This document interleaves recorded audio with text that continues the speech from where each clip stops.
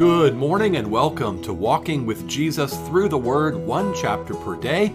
I'm Pastor Jason Van Bemmel from Forest Hill Presbyterian Church, and we are here on day number 78. On March 19th, we're looking at Matthew 19. That's pretty cool. So we are back into Matthew, and then tomorrow we start the book of Exodus in our Old Testament journey. So if you know of someone you might want to invite to start listening to or watching these daily devotionals, tomorrow might be a good day for them to start because they'd be starting fresh on a new book, the book of Exodus. It wouldn't feel like they're, jumping in the middle of a story or missing the context of the daily chapter. So might be a good opportunity for you to send the invite to somebody else to join us tomorrow as we begin Exodus. But today we're in Matthew chapter 19. Let's pray. Father, thank you so much for loving us with a love that is strong and unfailing. You are faithful in all of your ways. You are holy, holy, holy. And you are patient, and you love us, and you show us grace and mercy. Speak to us today through your word. Write it on our hearts by your Holy Spirit, we pray. In Jesus' name, amen. Amen. Okay, Matthew chapter 19. Now, when Jesus had finished these sayings, he went away from Galilee and entered the region of Judea beyond the Jordan. And large crowds followed him, and he healed them there. And Pharisees came up to him and tested him by asking, "Is it lawful to divorce one's wife for any cause?" He answered, "Have you not read that he who created them from the beginning made them male and female, and said, 'Therefore a man shall leave his father and his mother and hold fast to his wife, and the two shall become one flesh'? So they are no longer two, but one flesh. What therefore God has joined together, let not man separate." They said to him, "Why then did Moses command one to give a certificate of divorce and to send her away?" He said to them, "Because of your hardness of heart. Moses allowed you to divorce your wives, but from the beginning it was not so. And I say to you, whoever divorces his wife except for sexual immorality and marries another commits adultery." The disciples said to him, "If such is the case of a man with his wife, it is better not to marry." But he said to them, "Not everyone can receive this saying, but only those to whom it is given. For there are eunuchs who have been so from birth, and there are eunuchs who have been made eunuchs by men, and there are eunuchs who have made themselves eunuchs for the sake of the kingdom of heaven. Let the one who is able to receive this receive it." Then children were brought to him, that he might lay his hands on them and pray. The disciples rebuked the people.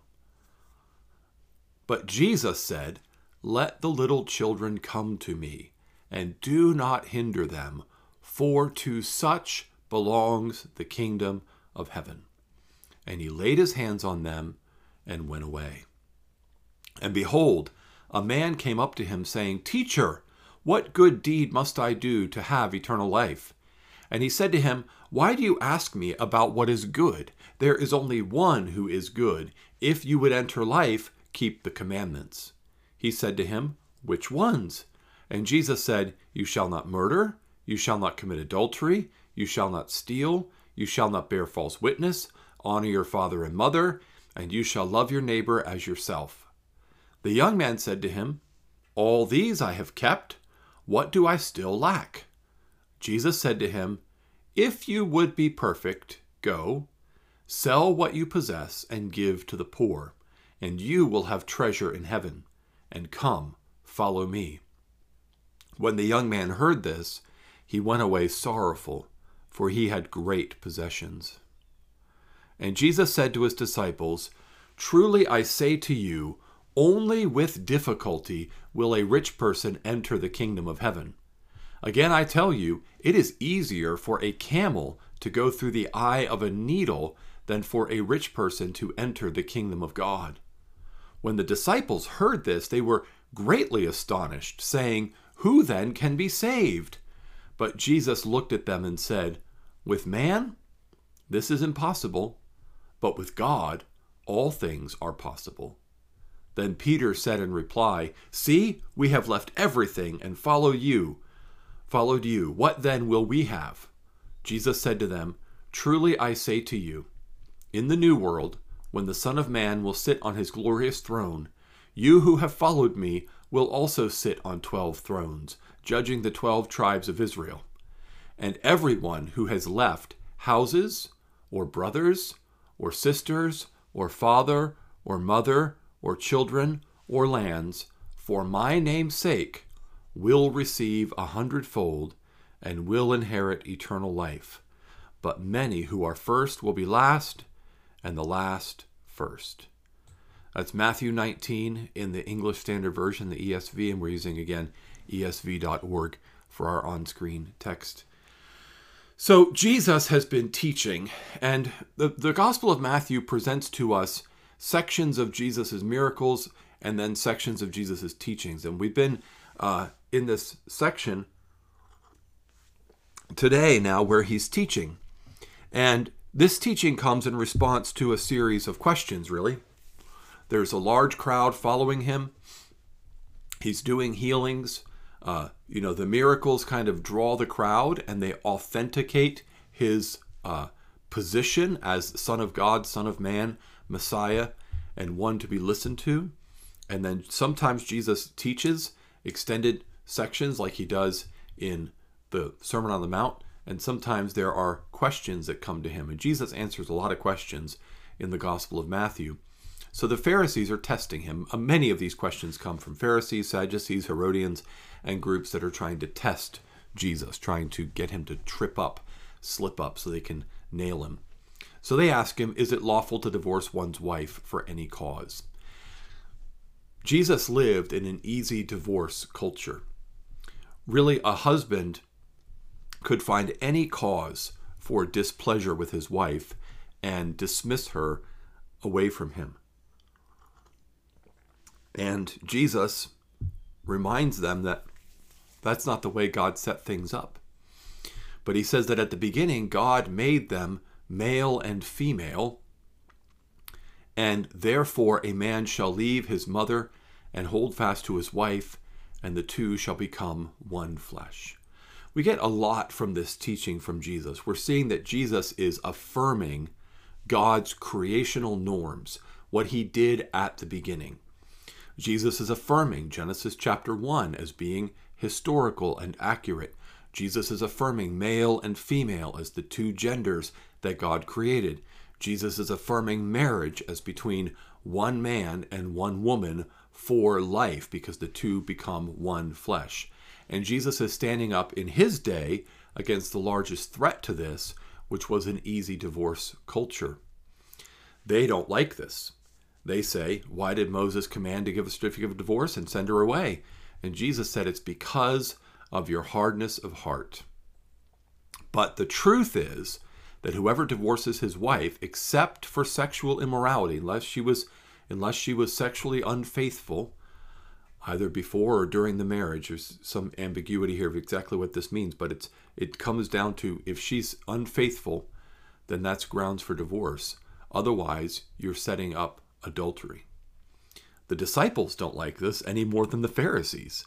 And I found it fascinating that the disciples are the ones who say, if such is the case of a man with his wife, it's better not to marry. They are showing their hardness of heart. You mean I gotta stick with the woman for my whole life? Even if I think she's irritating, even if she's nagging me, even if she's not a good cook, even if, I don't think she's as attractive as she used to be. Like, all the sinful, selfish, hard-hearted things are running through the disciples' minds, and they say, might as well not get married at all. That shows their hardness of heart. And so really, to have marriage be successful, we need a restoration. We need our hearts softened. We need the heart of stone taken out and a heart of flesh given. We need regeneration. We need the Holy Spirit. Now, this leads to another interaction that has to do with those who are single for the sake of the kingdom. Jesus says not everyone can receive this saying, but only those to whom it is given. There are some people who are called to singleness for the sake of the kingdom. They don't marry because they're focusing their energies fully on God's kingdom. But that's not for everyone. We should not make that a condition like the Roman Catholic Church erroneously does, that if you can't serve in full-time ministry unless you're single. That is not what Jesus is saying here at all. Peter had a wife. Most of the apostles had wives. And so it's just a rare few who are called to that kind of life. Well, another distorted view in Jesus' cultural context that he confronted is a view of children. Children were largely seen as a nuisance. This is not the first time in Matthew's gospel that Jesus has corrected this view of children, that somehow they don't belong, somehow they're not important enough, somehow Jesus can't be bothered with them. But Jesus takes the opposite approach. He says, bring them to me, don't hinder them, for to such belong the kingdom of heaven. The church is the manifestation of the kingdom of heaven on earth today. And what Jesus is saying is little children belong in the church, and the church belongs to them. It is theirs because they are covenant children. They are loved by God. They belong in church. They belong as part of the church. They shouldn't be sort of sidelined as second-class citizens. This is part of the Presbyterian biblical case for covenant child baptism, why we baptize children as infants, because Jesus says, let them come to me, do not hinder them, for to such belongs the kingdom of heaven. This is just one part of that biblical case, and it's the view that says we welcome children into the church, and the way you do that is by baptizing them in the name of the Father, Son, and the Holy Spirit. It doesn't mean that they're saved, but it does mean that they belong in the kingdom of heaven on earth, which is the church. Well, then you have a young man who comes up to Jesus, and he wants to inherit eternal life, and he wants to be able to earn it. He wants to do some good deed to have eternal life. It's very important always to pay attention to what the question is that Jesus is being asked before you jump to the answer. For example, in this answer, a lot of people jump to, sell all you possess, give your everything to the poor, and you'll have treasure in heaven. Come follow me, to the very end of what Jesus says. But there's a whole setup, there's a whole context. This young man thinks that he's righteous. He thinks that he's kept the commandments. So Jesus says, keep the commandments, and he thinks he has. And so Jesus tests him. But notice all of the commandments that Jesus gives him are what we refer to as the second table of the law, or those commandments that spell out what it means to love your neighbor as yourself. The horizontal level commandments, how you treat other people. Don't murder, don't commit adultery, don't steal, don't bear false witness, honor your father and mother, love your neighbor as yourself. It's the whole of the second table of the second great commandment. And he says, I've done all these things. And then Jesus challenges him really on the first table, on loving the Lord your God with all your heart, mind, soul, and strength, because Jesus knows that his heart doesn't belong to God. His heart belongs to his treasure. And that's why he tells him, if you want to be keeping the commands, the biggest obstacle in your way is your wealth. So sell it all, give everything to the poor, and then come follow me. And he can't do it. And so the real issue here is that he doesn't love God with all of his heart, mind, soul, and strength. He's just trying to earn eternal life from God. Trying to earn something from God is not the same thing as loving God. And it's a very, very poor substitute for loving God. And Jesus says it's hard for rich people to get into the kingdom of heaven because they tend to love their treasures more than the one who has actually given them their treasures. Easier for a camel to go through the eye of a needle. Now again, Jesus is confronting another cultural norm of his day, and that is that rich people are more blessed by God and are thus closer to God. Jesus is confronting that. So first he confronts their view of marriage and cheap and easy divorce, and then he confronts their view of children, and now he's confronting their view of wealth, and that somehow is an indication of God's special favor on your life. Jesus says, no, it's hard. His disciples say, well, then who can be saved? If even the rich people are far from God, who can be saved? And Jesus, the answer he gives in verse 25, so important. With man, this is impossible, but with God, all things are possible. With man, on his own, by his own effort, it is impossible for him to enter into the kingdom of God. This rich young ruler, he had a problem of riches. We all have something. We all have hard hearts. Remember going back earlier, the hard hearts is the problem. We don't love God with all of our heart, mind, soul, and strength. We don't love our neighbor as ourselves. Our hearts are hard. We're sinful. We cannot be saved on our own. It's impossible. But with God. 3 glorious words. But with God, all things are possible. And then Peter is saying, look, we've left everything. We followed you. We did what you told this rich young man to do. We've left it all. We followed you. And Jesus says, I see that. I know that. And I will take care of you. Even in this life, right? You get father, mother, children, and you get eternal life. So what he's telling these disciples is, it's never a bad decision to turn your back on the world and follow Jesus, because Jesus knows what you need, and he will give you what you need for life and for eternity. So Jesus was not afraid to confront his culture on their cultural norms, but he didn't do so by being angry, rude, disrespectful, argumentative. He did so by speaking the truth in love with wisdom and insightfulness, targeting the hearts of his hearers. We need him to speak to our hearts because our hearts are captured by our cultural norms, and there are things where we need to be confronted. Do we love God? Do we value the kingdom? Do we see marriage and children and wealth the way that God wants us to see them? Are we looking at life from God's perspective, or are we believing what the world is telling us? Jesus wants to set us free from the lies of this world and bring us into the freedom and truth of his glorious kingdom. Let's pray. Father in heaven, thank you so much for sending your Son to be the truth incarnate and to teach us the truth that we might know you and walk with you. Help us to walk with you in faith today and always. We pray this in Jesus' name. Amen. Amen. Well, Exodus 1 tomorrow. I hope you can join us for that. Have a blessed day in the Lord.